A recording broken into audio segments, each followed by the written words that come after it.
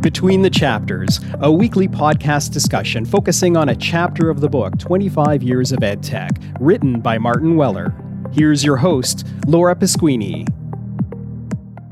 Well, welcome. We're at chapter 21. 2014 is the year, and we're diving into learning analytics. I'm thrilled to be joined by Emery Scott and Dragan Gašević. Welcome, my friends, to the chapter and the book club Between the Chapters. Thank you. Nice to be here. Thanks, Laura. Yeah, thanks for having us here. Well, I do my best to bring on smarter people than I to this podcast. And you two are in the world of learning analytics a lot with your research, your work, your teaching, and your practice. So tell the listeners a little bit around in the world of LA or learning analytics. How did you fall into this space and what brings you here to the table? Yeah, I started doing something that we call today learning analytics about 16 years ago or something like that, 2005, when I started doing a postdoc at Simon Fraser University in Canada. And then about 2010, one day George Siemens asked me, Dragan, why don't we run a conference on learning analytics? I'm thinking, what's learning analytics? And then he tells me, I said, well, yeah, I'm doing learning analytics. Why don't we run the conference? And then George says, well, can we do it in 2 months? I'm saying, George, no. We need a few more months. So, and then basically that's how we started doing learning analytics. So we hosted the first learning analytics conference, LAK, in Banff in 2011. George Siemens and I were still at the time at Athabasca University, where Anne-Marie is now. And ever since, basically, I participated in different activities that are related to the Society for Learning Analytics Research. Also held a chair in learning analytics at the University of Edinburgh. Now I'm with Monash University in Australia, and also created a new center for learning analytics that is basically also based in Monash. So running a relatively growing and nice and large group of people that is all focused on learning analytics. Yeah, and one of them is SOLAR is the first one. Do you have an acronym for your new center? Because I loved new acronyms. Oh, yeah, it is. It's called Center for Learning Analytics Research at Monash. And that at Monash was added so that we have an acronym that is meaningful. It's called COLAM. And it's an interesting thing about COLAM when it's spelled with K instead of with C. It's basically quite associated with lots of Sri Lankan art. Yeah. COLAM, basically. And it's also very mathematical. And we basically always thought, oh, this is really kind of very meaningful as well, acronym for our center. I love it. Talk nerdy to us, Dragan, anytime. Emery, how about yourself? What loops you into the LA world, learning analytics? A very, very different route. And I'm very much obviously on the practitioner side of this, or practitioner even with a small p in the last little while. Around about 2012, so I was at the University of Edinburgh before I was at Athabasca. Around 2012, Edinburgh jumped into some MOOCs with Coursera. That was our first toe in the water. And the end result of those MOOCs was a big lump of data, and people were interested in analysing it. And I'd been doing some reading around learning analytics, kind of the course signal stuff coming out of Purdue, and some of that was in the kind of press I was reading, I suppose. I mean, EDUCAUSE and those sorts of publications. So had a kind of concept of this thing called learning analytics that was appearing on the horizon, and then was asked to participate with a group of people in what do we do with this lump of data that came out of these first Coursera courses, and that was the sort of gateway drug into going further down that rabbit hole. And I would say that rabbit hole got a lot bigger when Dragan joined us at Edinburgh. And we did what I think you once called it a kind of stress test exercise. We did a partnership with Civitas Learning to see whether their tools could be used at Edinburgh. So that was the first time we tried to join some of the data sets there together. And that was revealing in terms of institutional capacity, but also how much insight was actually in the data. And then I also do work for an open source software foundation, Apereo, which isn't an acronym, but don't ask me what it means as well. Apereo Software Foundation. And so a project that actually another one from Australia, On Task, which is feedback-driven, analytics-driven feedback.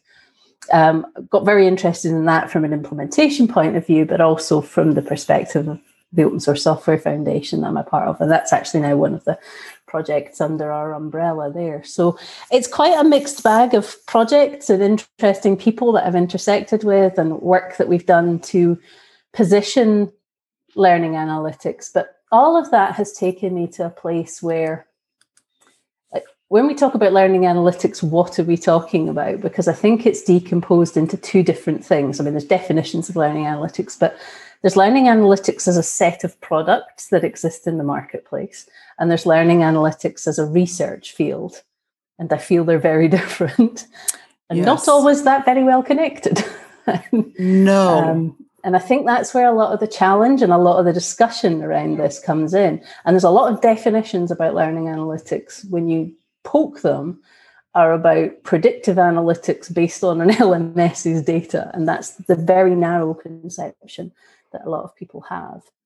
And the worst definition. Yes. I'm glad that you brought that up. This comes after we've already talked around massive open courses, right? MOOCs, massive open online courses. We've talked a little bit around personalized learning, what that means, the LMS. So this does come later. A really simple diagram. I don't know how Martin packed this topic into one chapter because it's so vast. And you've hinted on it between the practitioners and researchers. The diagram of the learning analytics cycle, learners, data, metric analysis, and intervention. I wish it was that simple. And you two know otherwise. How else do you tell folks what learning analytics is? How are you defining it, Dragan?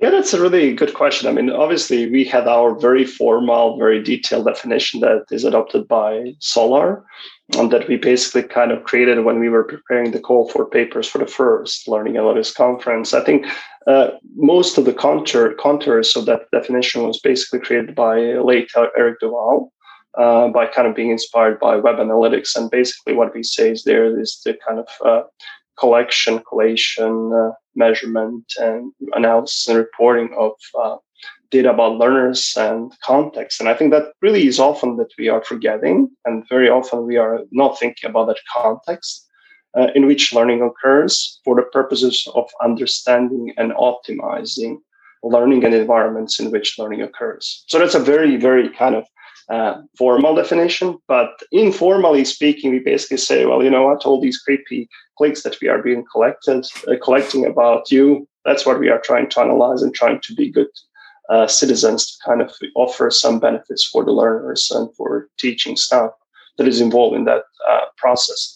There's really a terrific resource that Yishan Tsai, who is now a lecturer, who used to be a research fellow with the University of Edinburgh, who's a lecturer now with us at Monash University, who created a terrific video introducing learning analytics. It's just a 3-minute cartoon style of a video, which kind of tells what kind of data we are collecting and how we are trying to close that loop with the collection of the type of data. Obviously, kind of that thinking about learning analytics changes in terms of what kind of data we are collecting, who are our stakeholders, how we are involving our stakeholders, what principles we are following. I mean, that's really the kind of the part of my life or work related to learning analytics, where I had a chance to enjoy collaborating with Anne-Marie, where we worked with the University of Edinburgh to create the principles for use of learning analytics, which basically entailed some of the kind of ethical practices, transparency, but also some really kind of well-intended ways to promote students' agency and making sure that that is kind of really done in that way, and also involving a range of stakeholders that are relevant. And so to me, I basically, before I kind of pass it on to Anne-Marie as well, is really one critical thing that I really like to emphasize, and that's how we always emphasize in learning analytics. It's a really very socio-technical discipline where the role of people and the social type of relationships as well as structures is as important, if not more important, than those that are basically technical and that are coming from data science. We always basically observe, if you want to have a real life impact, if you want to have an impact on policy, if you want to have impact on students' lives, it's really essential to think about and engage into policy. And from early days, George Siemens emphasized the socio-technical perspective of learning analytics. And there was a really beautiful paper that George Siemens and Ryan Baker wrote and presented at the second Learning Analytics conference in Vancouver. about relationships or similarities and differences between educational data mining and learning analytics. I think this is where many people, it's still not clear what each of these two fields is emphasizing. And then basically going forward, some of the people and some thinkers in the field, such as Leah McFadden, and then Shane Dawson later, emphasized basically the importance of policy, how certain policies potentially influencing bigger complex systems. And then later on, Shane Dawson emphasized even more emphasis on the kind of complexity leadership and the extent to which we actually need to kind of really grapple with the notions of leadership if we want to make a meaningful change with the introduction of learning analytics. I think that policy piece is so important, and that I'm not a computer scientist. I'm one of these useless arts graduates. I just read books for a degree, stories, in fact, not even books about real stuff. And but the policy piece for me has become super important because for two reasons, maybe more than two. Putting that ethical frame around what we're doing is important. Also thinking about the opportunities for how do you create a permissive culture in which you can do this kind of work in an operational setting? So there's the research, and then there's what you might do in universities to use some of the outputs and insights of that research. How do you do that in a way that's still research informed? And then how do you do that in a way that builds a bigger awareness and set of digital literacies for our students as digital citizens as well? Because this is what we do with learning analytics, is being done on a much larger scale, or things like it are being done on a much larger scale. That extent to which any of us as individuals are data subjects now is just a thing in the world. And this is, for me, that's the difficulty in this policy space. How do you create a permissive environment that lets well-grounded, well-thought-out ethical stuff through, but holds back some of the worst excesses of things that have been productized based on little to no knowledge of educational theory, basically. And Dragan, some of your PhD students at Edinburgh wrote a really excellent paper analysing the claims made for self-regulated learning in student-facing dashboards across a range of learning analytics products. And, that's a good example of where you could argue that those are supporting student agency, but actually they were so poorly informed by learning theory that they really didn't. It was a kind of smokescreen across a series of products. And that's where I think the tricky bit in policy often is. And that comment you made about leadership there, Dragan, how do you make those decisions? Who do you need to have around the table to make informed decisions when you're looking at really quite fine-grained distinctions like that, and you need to have quite a depth of knowledge to make those decisions as well? I think it's a really complex area for policy. It's something Martin said in the chapter that is very complex. You both have said the words ethics and ethical, and we're dealing with humanity, right? And so if we're not alongside some of these developers and designers of these systems or platforms, I wonder, besides the policy, when it goes into practice, what kind of choice does any sort of, I'll just call them end users, we say learners or instructors and faculty, do they have if they've never had input to how those are designed and created? And I love that you bring up, Anne-Marie, specifically around like, what are they based on? Is there evidence? And Dragan, you can say, are the researchers talking with some of the developers in these stages? And what does that mean into practice? So this is a very complicated topic. How would you recommend, I like the recommendations for defining it. What do you say to others that they're like, I really want to get into learning analytics because it's this data or this evidence or this prediction modeling? What are some myths that you often have to, I guess, debunk with either researchers and or with practitioners or educators and things like that? Yeah, I think, one critical thing to me, with respect to myths, we can discuss some of those as well, but I think there are really three critical dimensions, and many people really come into learning analytics, and maybe that's one of the myths as well, is anticipating potentially, at least those who are not necessarily coming into learning analytics, but observing learning analytics from the outside. And learning analytics is about data science or data analytics primarily. In 2017, I had a piece in which we basically said that learning analytics is really not just about data science. It is equally so about what we know about learning and teaching. We basically said theory and also design. And that design also has several dimensions there. One dimension is obviously learning / educational / instructional design, depending on the tradition and the ideology that some people may hold with respect to those design-related traditions. And then there are two other critical dimensions for design. The other one is really how you design systems. And I think what we are seeing inside of learning analytics is a big push into human-centered design. And people like Simon Buckingham and Roberto Martinez Mandolado, they've been really emphasizing and promoting those. And there's really a big push also in that sense into co-design and the ways how the stakeholder can be involved. And we are seeing a far more advanced type of things that are happening, at least in the research space, as well as some of the projects that are happening in-house of different higher education institutions. Sadly, not so much inside of, I think, the type of products that are available by different type of vendors. And we can talk about that kind of, I think, dichotomy almost between what Henry also indicated, what is happening inside of research, and learning analytics is the field of research, and even to a certain extent field of practice within higher education, versus what is available in terms of learning analytics as kind of a product in the edtech space.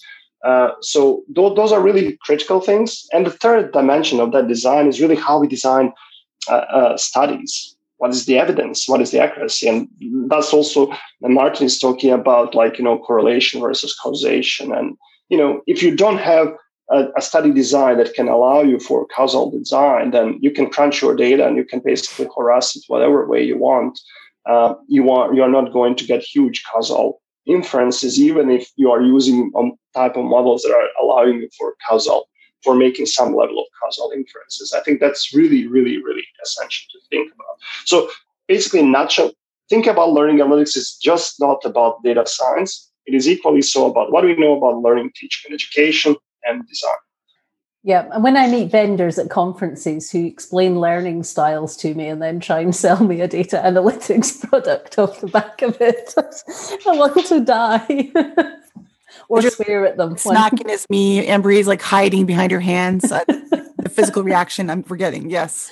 I think I did actually just use the word bullshit once when somebody opened up that conversation. But that for me is the richness of your description there, Dragan, is not what comes across when we look at how some of the earliest systems were productized. I mean, Course Signals came out of a university, it span out of a university, and it span out of a set of research and got commercialized. But a lot of other stuff has jumped on a bandwagon and on, I would say, very early research.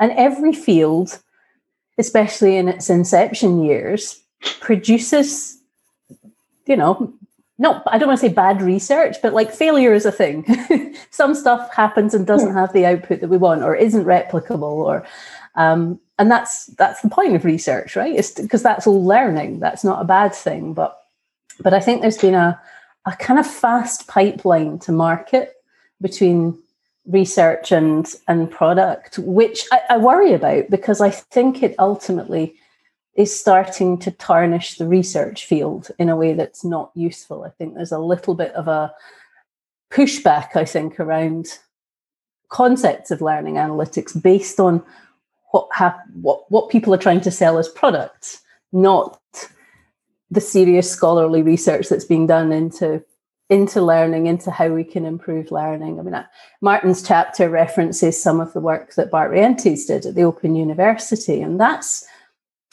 for me is interesting because it's data that informs quality assurance. So it's not about intervening with students. It's not about making predictions about students. It's about looking at how you designed a thing. Did it operate in the way you thought it would if you according to your design, and what does it tell you? Does it? And I love the myth busting piece that was in the book, the description of, it reinforced that actually the design was pretty flexible, that students are not alike, and there's a lot more we can do with this data than just some traffic light pictures of students. Yeah. If I could add maybe a few more points here with respect to, Anne-Marie reminded me of a few other issues that are related. Yeah, and Anne-Marie is really right about core signals. It was a really early system, and often you basically come across the study that was published about core signals at like 2012, and then basically the critique as well that study got from Caulfield. About basically kind of mixing causation correlation. But I think there was, in my view, far more insightful study published by the same or similar group of authors, 2011 in Comparison Education, which looked what actually actions core signals triggered and the quality of those actions by the course instructors, and basically demonstrated they just increased the frequency of summative feedback, which would say, oh, you need to work more or harder, rather than to really implemented any good practices that are coming from education. And that really is a critical thing that Anne-Marie, I think, is also emphasizing, that you can't just go ahead with a product without thinking about what are those educational practices. That's one thing.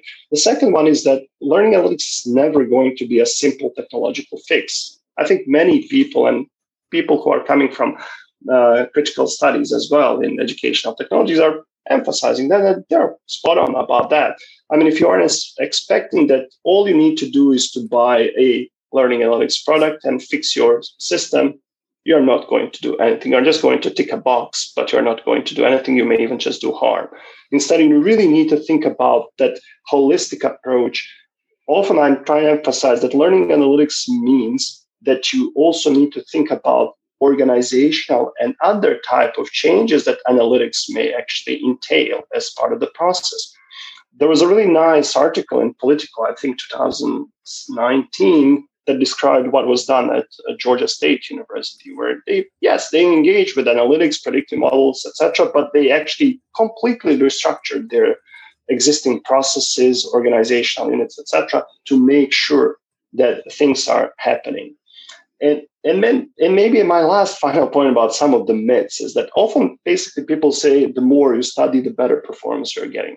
Actually, we are often getting in our results and analysis that students who are studying the most are not the best performers. And I think that was one of the kind of points Martin also made in his chapter. The more you study, the better you are going to be. Actually, it's not. It's the quality of your learning that you are exhibiting. And therefore, we need to really inform our understanding of that quality of learning with the relevant theoretical lens. My research builds a lot on the different theoretical model of self-regulated learning, because they are promoting agency, they're respecting students' judgment, how they are making these decisions, and consequently also what poor or good choices they may make, based on which you can potentially also offer something which is meaningful and pedagogically justified intervention. This reminds me of, and I always thought it was earlier, and I knew it was 2011, 2012. I was an academic advisor at the time. So some of the learning analytics was spinning off into like academic success, prediction modeling. And they were on the path of other people, vendors, coming to say, we'd like to test this in the marketplace, not being formed the other way around. So your call out to say, BS on the vendor is because we haven't had a lot of partnerships until probably the 2014, 2015 is when there was vendors approaching. Civitas did. I know Titan Partners did with Nakata to talk about academic advising on how can we actually scale this across and test it before we say, let's launch and prove it. Has there been more of that since then? Because I think as we talk about policy and evidence and putting into practice, there was never kind of like any beta testing before saying this is the thing we should use to measure the learners or measure student success, I guess. There are really many brilliant studies in learning analytics that are coming out with many of these things.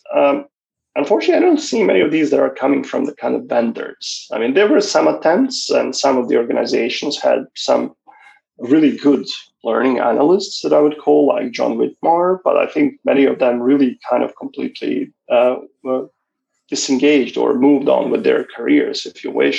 And basically their kind of careers brought them to some other areas. I think there was some level of appetite, but I think to a certain extent, that kind of complexity of research that is required. We are really inventing the new, on some level, measurement science. And measurement science requires significant level of rigor that basically requires how you are theorizing learning, what is the evidence of that theoretical learning, and then you have to go and test that. And that is not going to happen overnight. I think it requires at least a decade, if not more, that we actually develop some robust measures. I think there are smaller parts that can be done and that we are seeing some evidence of that. But I think what I would really like to see is more understanding on both sides that, we have these imperfect measures. These imperfect measures are always to be. We just need to kind of measure also the level of the error bounds, if you wish. What is the error in our measurement? And what is the level of incompleteness? That's one thing. The other critical thing as well is that people should always consider data as just a representation of reality, just a small, basically, viewpoint to that reality. And, we know even from research, triangulation of different kind of research methods is really important to give you a more complete picture. That's exactly what we are seeing also more in learning analysis, this kind of multi-channel type of data that are really useful, that can help us get a more complete picture. But they will always be incomplete because they are not the reality. They are just the models of reality.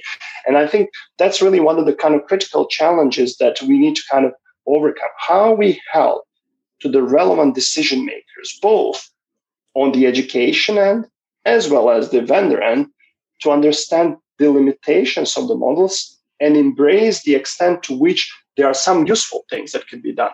So what I'm trying to say is data can be very useful if you basically consider it in a thoughtful way and understand also its limitations. But if you don't want to engage with that type of conversation, then you are not going to have really useful use of data and analytics inside of your decision-making as well as regular learning and teaching processes. And that whole time and thoughtfulness, it doesn't fit within a commercial product development cycle unless a company is prepared to really seriously invest in long-term blue skies research. And I think that's maybe where some of the tensions have been, a desire to get product into marketplace and return on investment versus the complexity of what we're dealing with. Learning is messy because humans are messy. It's a time-consuming process. But your point, Dragan, about it's an incomplete picture, it reminds me of something else I feel a little uncomfortable with is the extent to which the desire to gather data to fuel more analysis has the potential to change behaviors as well. And I'm struck, there's a paper Leslie Gourley wrote, and you're so much better than me at remembering dates of papers. My brain is not that good, but I think it's something like The Tyranny of Student Participation. And it's a really good analysis of, and a bit of a pushback on kind of active learning and students being kind of constantly engaged in group work, because a lot of what learning is about quiet time. It's about reading, it's about writing, it's about thinking, it's about reflection. And these are solo activities by and large. And these are activities which kind of defy surveillance and defy measurement in many ways, the time you just spend sitting quietly thinking about something. But I do see things like ebook platforms now touting as a feature that you can see how much your students have read. Tells you nothing about what they've learned. So that just tells you which pages they clicked on. But I see that measurement being sold as a feature now as well. And it's starting to intrude into these kind of slightly quiet spaces. And I worry about the ways in which that might change student behavior so that spending time deeply thinking about and reflecting on something becomes more of a performative exercise, or students don't spend as much time on that because they're over here doing the thing that's being measured, because what we measure sends a message about what matters.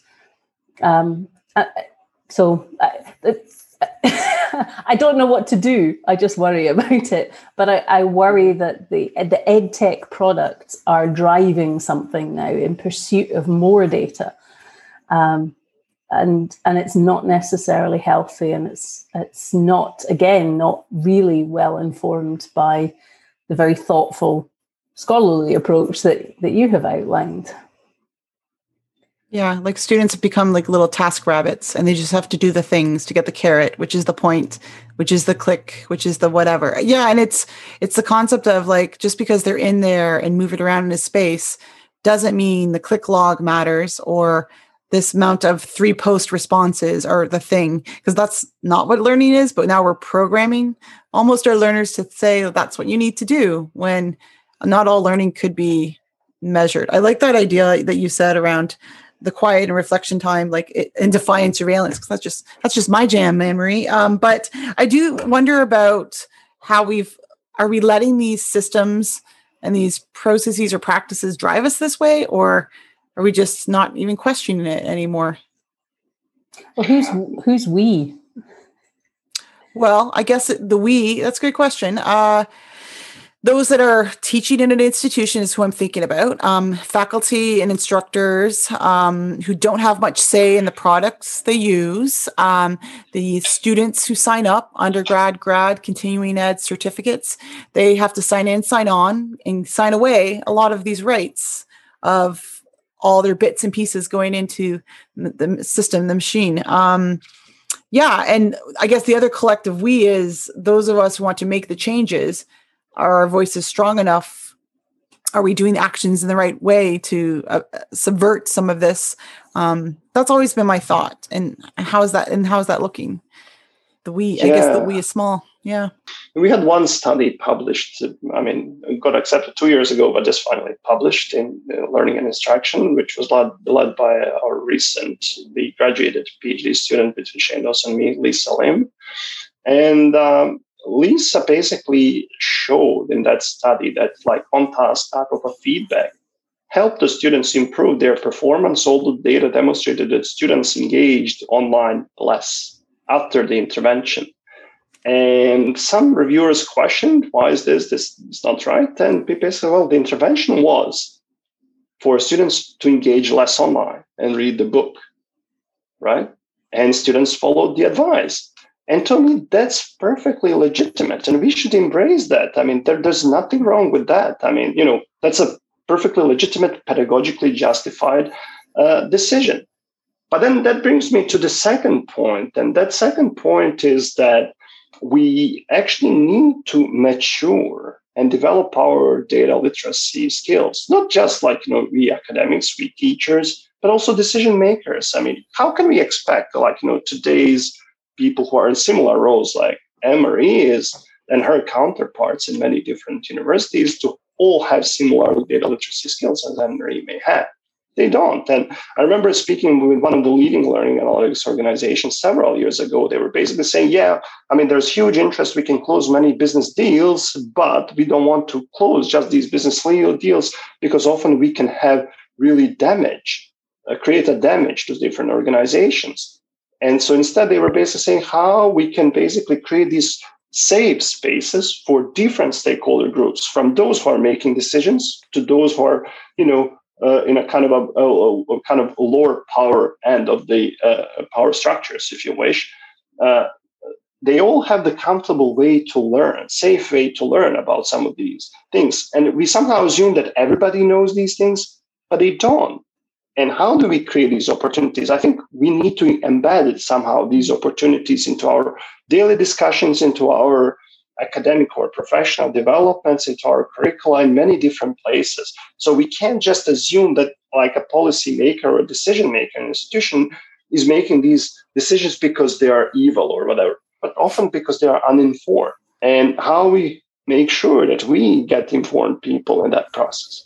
I think you're spot on there. It's that culture of digital leadership, and I think the last year in COVID has kind of highlighted who's invested there and who hasn't in ways that are a little bit scary at times. But it's a challenge that every institution needs to needs to grapple with, because it's not just learning analytics that can be problematic in this space. And I'm not going to go off on my proctoring rant right now. But you're welcome to. This is what the podcast is for. Okay. we can do a whole hour on that if you want. I've got a lot to say on that one. But yeah, I'm glad you mentioned On Task there, Dragan, because I think that, so On Task Learning would be the website. Abelardo Pardo. It was, again, a research project that became an open source system that is now deployed in a number of different institutions. That is a really excellent example for bucking that idea of what analytics is. On Task is data-driven feedback at scale for students. So it allows you to write personalized feedback for students, for class sizes where you otherwise just would not have the time to write everybody a little personalized email with actionable advice on how to improve their whatever it is they're doing. It's feedback. But what I love about that one is when you talk about the algorithms in On Task, what are the algorithms used to deliver the feedback? They are whatever the teacher codes into the system. And when I say code, it's very simple. It's very simple Boolean logic. It's, if you got 5 on the test, you get this. If you watch the video, you get this. If you didn't do this, you get this. It's whatever is appropriate in that pedagogical context. And the feedback is also written by the teacher. So it's a perfect example of a learning analytics system that does something very tangible, very real, very grounded in learning, in learning theory. I mean, good feedback has an impact. We know that. And it allows you to do good targeted feedback at scale, therefore to have a bigger impact at scale. But it robs no teacher of agency. Absolutely embeds teacher agency. And that's some of the pushback I hear on some of the other sort of products that are out there. They obscure information from teachers, and what's driving the red, amber, green, I don't understand it. In this case, no, teacher agency is absolutely inscribed into the way the system works. Now, the trouble with it is it doesn't scale easily. And I would say it doesn't scale easily. I'm thinking like a university administrator now. I can't write some feedback that applies for every class. I can't write some rules that applies for every class. Why would you do that anyway? That's a kind of mad idea anyway. Feedback should be, relevant to the students and the course and the context. And right back to that point we made at the start, Dragan, we think about the data, but we forget about the context. And On Task is a perfect example of those two things together. And it's very accessible.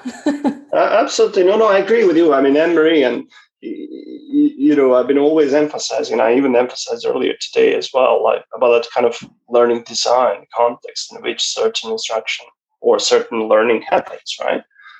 And that's so fundamental. I think to the point if you even think about some of these predictive models, the extent to which you can really even generalize any predictive model across many courses, because you simply have a difficulty.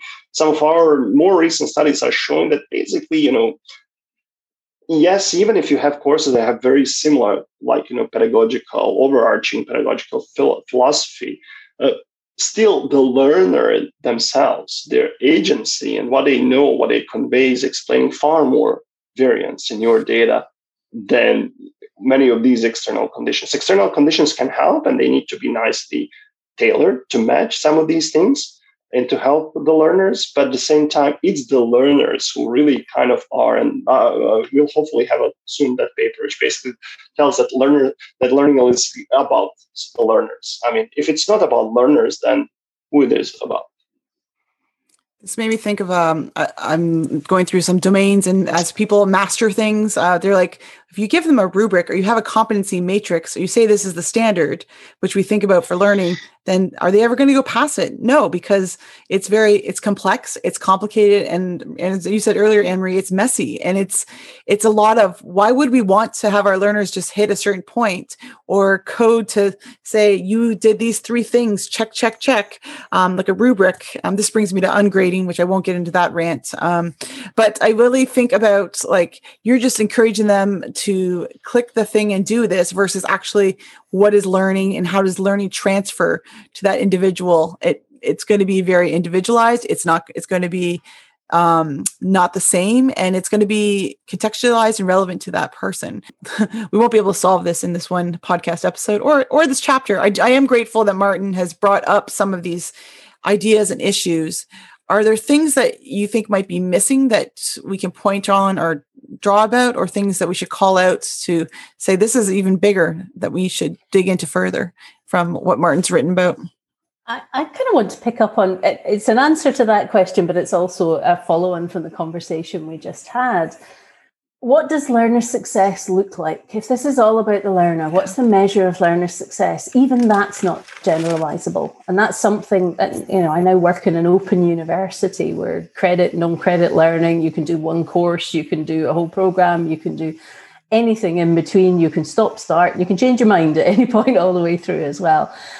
So what are students here for? That's a piece of data we don't have as institutions. So even our idea of what learner success looks like, what the outcome we might be aiming for is highly variable.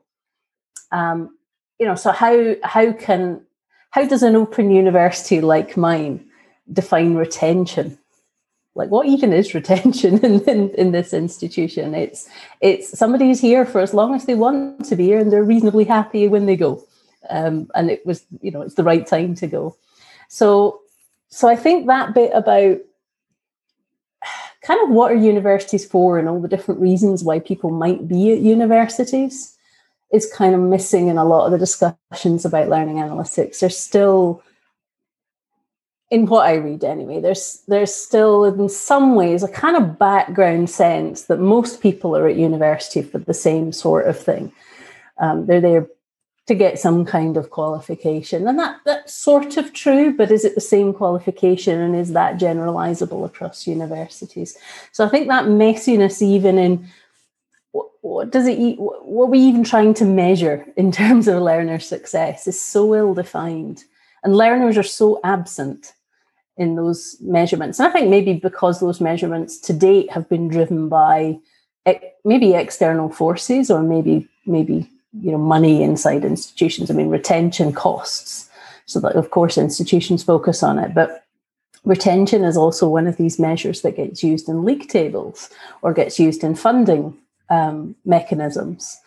So it sort of implies that it drives a sense that everybody is there for the same thing. And I don't think we've picked that apart enough. And this is why that work on that Dragan mentioned, the focus on self-regulated learning. How can we use data as a form of feedback to students, and how can they develop towards their goals is, I think, that's where the value is. And it's kind of underexplored because there are all these other pressures that swirl around the use of data at institutions that skew these measurements. No, absolutely. To me, too, that's really kind of what Anne-Marie basically started to speak about, is basically thinking about what are those core values we want learning analytics to promote, and then tailoring our analytics towards that purpose. Learning analytics on its own should not have a purpose. Learning analytics should have the purpose of, achieving certain either individual goals or supporting people to achieve these individual goals and or certain societal values. I mean, we live in lots of different times and lots of different kind of, debates where people are discussing what's the purpose of education. Is the purpose of education just to, train people for the workplace? Or is the purpose of education to basically, educate people to become better citizens, to become better versions of themselves, if you wish? And I really enjoyed being in Scotland for the time, because Scotland had a very clear purpose of education. That is basically for the sake of education, for the sake of educating people, for the sake of creating a better society. While I'm now in a country where there is a much bigger push from at least the current government, where we want to see more workforce. Whether we agree with these things, I think it will be always debate. I don't expect a clear cut, but I think we as the educators, as the institutions that we work in, school systems and so on, we have certain virtues. We want to promote certain values. We want to promote certain types of skills. I think, it's inevitable, and Anne-Marie mentioned as well, digital skills. They are really essential for all of us, and learning analytics is perfectly suited to help us develop these digital skills. Like, we are talking about fake news. Well, lots of machine learning is out there that is able also to detect fake news, that is able to detect deepfake, that is able to detect many of these things. How we can help people navigate some of these things. For me, I'm most passionate about two types of things: self-regulated learning and collaborative learning. How we can use some of these analytics. And we always need to kind of think about, is the analytics that always small little camera behind us? Or is learning analytics is where I am having certain particularly designed tasks that is helping me to kind of improve and do certain things? And I think that's the more realistic type of thing that we want to see. And that is also far less intrusive. And it's also in a way safer. But we need to then really think about how we are designing these environments in such a way that everybody feels included, or as many included as possible. I don't think we will reach in a foreseeable future everybody is included, but let's say that's our ultimate utopia we want to be in. And the other thing is how we are basically then creating products in that space, and how we are evolving these products, because we also are often kind of saying a small little thing happens bad. And we are seeing, like with vaccines in Europe, what is happening. They are stopping these, deliveries of the vaccines based on, I think, relatively low risk tolerance, and also without really seeing what is behind it, and how we are avoiding that. We are not attributing these type of things, but instead thinking carefully that analytics is here to serve formative purposes rather than summative and replacing decision making on our behalf. I want to go to the university that you two run next. As a student, as a faculty, or a staff researcher, I would just want to say thank you. These are some deeper questions that, you're right, we haven't addressed and need to be addressed before we even get to data learning analytics. So I really hope that I'm going to write them all down and study them themselves and put them out to the community of listeners. I just want to thank you both for sharing kind of what wasn't really in the chapter, and just expand a little bit more. We really appreciate that. And love to Martin for this conversation. So thank you both for coming to talk with me on the episode today. I appreciate it. Thank you. Thank you for having us. Yeah, thanks so much, Laura. Really always love to chat with Anne-Marie and you. So much to think about. Thank you so much for this masterclass on learning analytics. I appreciate the conversation. You've been listening to Between the Chapters with your host, Laura Pasquini. For more information or to subscribe to Between the Chapters and 25 Years of Ed Tech, visit 25years.opened.ca.